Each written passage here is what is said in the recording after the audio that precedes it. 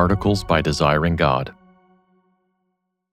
I have no good apart from you. Prayer of the Satisfied Heart. Written and read by Joe Rigney. I say to the Lord, you are my Lord. I have no good apart from you. Psalm 16, verse 2. In Psalm 16, David is taking refuge in God. Taking refuge includes David's prayer for God to keep him. In other words, the prayer, preserve me, Psalm 16:1, is itself a taking refuge in God. But David doesn't simply ask God to keep him. He also speaks and declares truth to God. He exults in Yahweh, his refuge.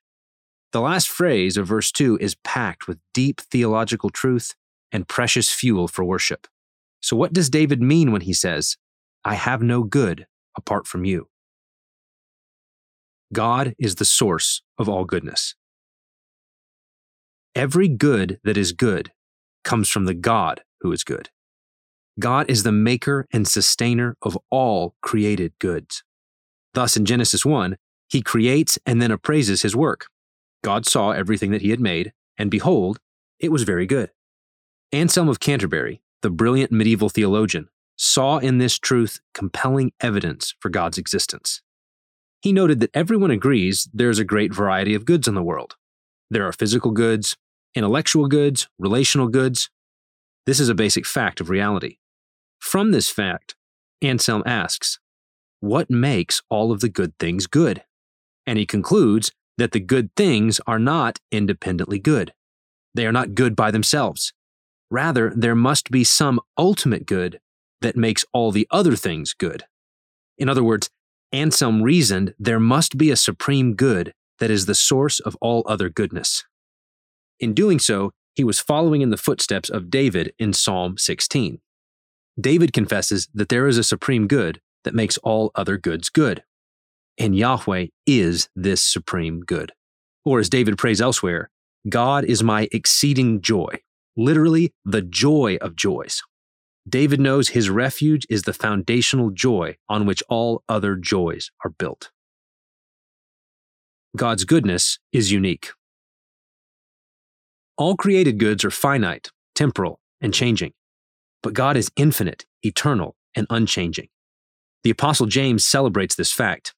Every good gift and every perfect gift is from above, coming down from the Father of lights, with whom there is no variation or shadow due to change. Created goods cast shadows. As good as they are not infinite goods. They are limited and they fade. But God has no shadow, and he does not change. His goodness is without boundary or limit. His is an absolute and essential goodness. God is goodness itself.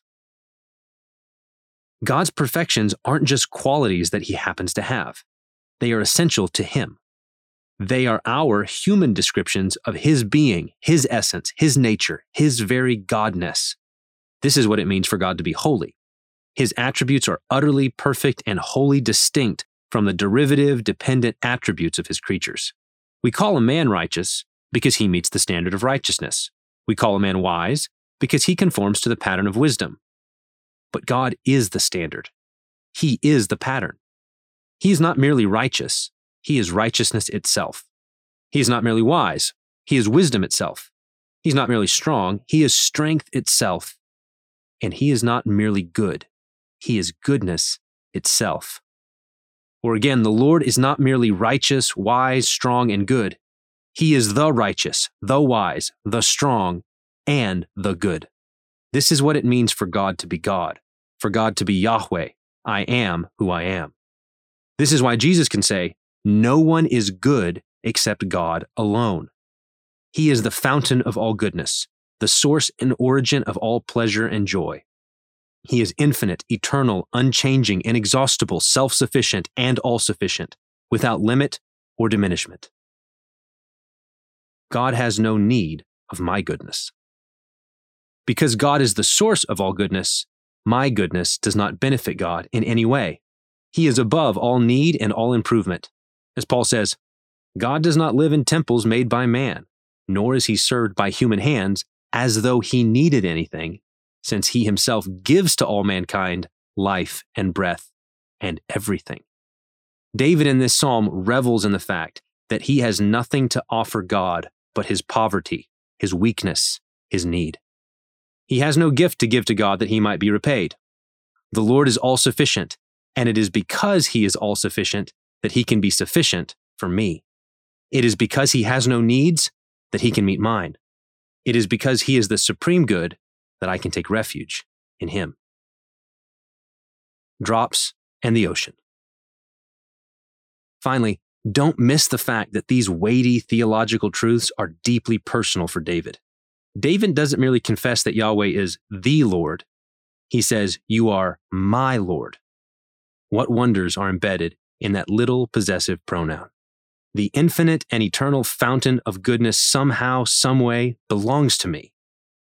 In his infinite all-sufficiency, he condescends and allows me to call him mine, my Lord, my Master, my King.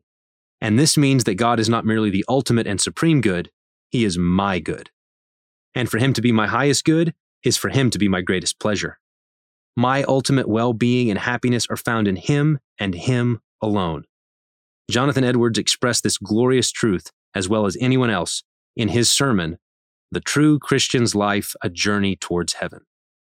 God is the highest good of the reasonable creature. The enjoyment of him is our proper happiness, and is the only happiness with which our souls can be satisfied. To go to heaven, fully to enjoy God, is infinitely better than the most pleasant accommodations here. Better than fathers and mothers, husbands, wives, or children, or the company of any or all earthly friends.